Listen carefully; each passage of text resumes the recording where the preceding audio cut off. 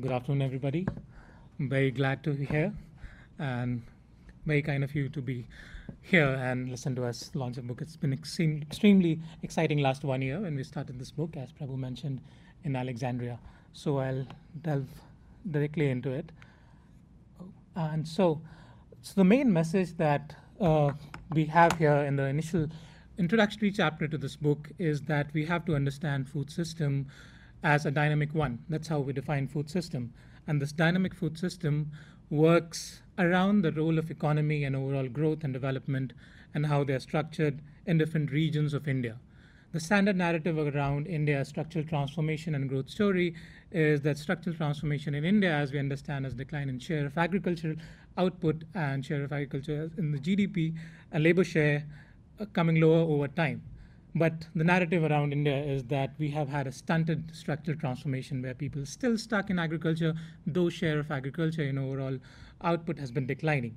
So the nuance that we bring to this debate is that actually India is not, structural transformation story of India is not one unified story. There's so many different variation by region. And that's what we show in this picture. So if you look at different states of India, India comprises of 30 states, and all of them are different stages of structural transformation. So on the y-axis, we have agriculture share in total output, and on the x-axis is per capita state GDP.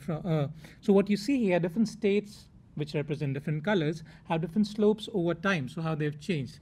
And why this has happened, this differential pattern of growth and transformation in different states, is because initial endowments and investment in agriculture back in 60s and 70s, when we had the technology shock to the economy, which led to what growth patterns that we have.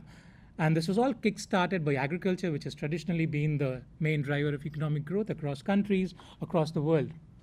So what we argue is that regions like Punjab and Haryana in the Indo-Gangetic Plain, upper Indo-Gangetic Plain, invested heavily in agriculture in the 1960s and 70s, which led to their better growth, their urbanization later, and gradually the move towards more service sector-driven economy, which is how the structural transformation takes place. The same didn't happen in many other parts of India, like the poorer regions of India, the eastern part, and these are where much of the problem lies in terms of poverty, in terms of malnutrition, and even governance problems. So that's the nuance that we bring to the structural transformation debate here.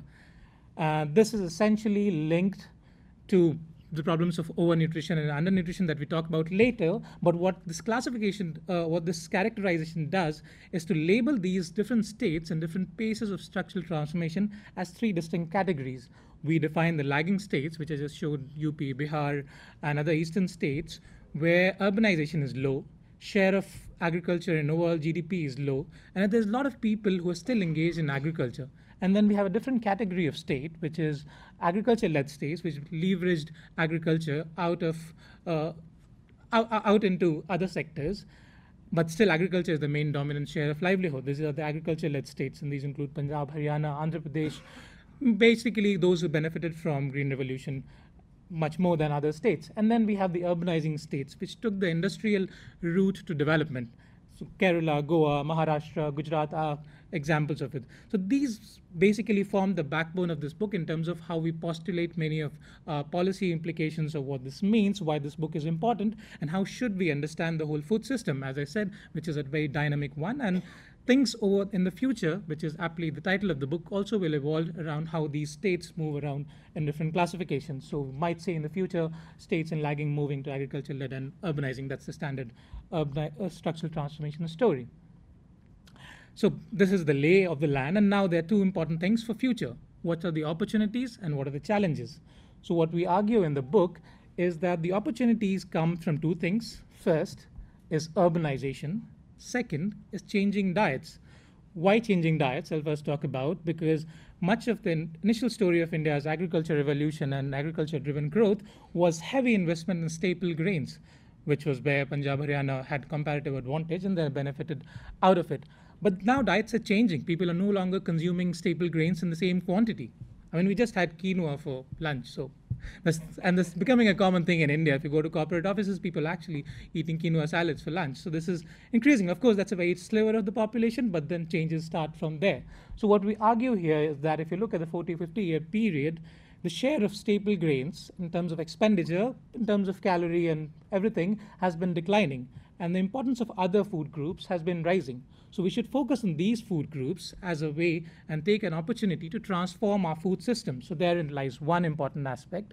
And the second most important aspect is India is rapidly urbanizing. We all hear stories about India becoming centers of service sector revolution, skilled labor, and all this is happening.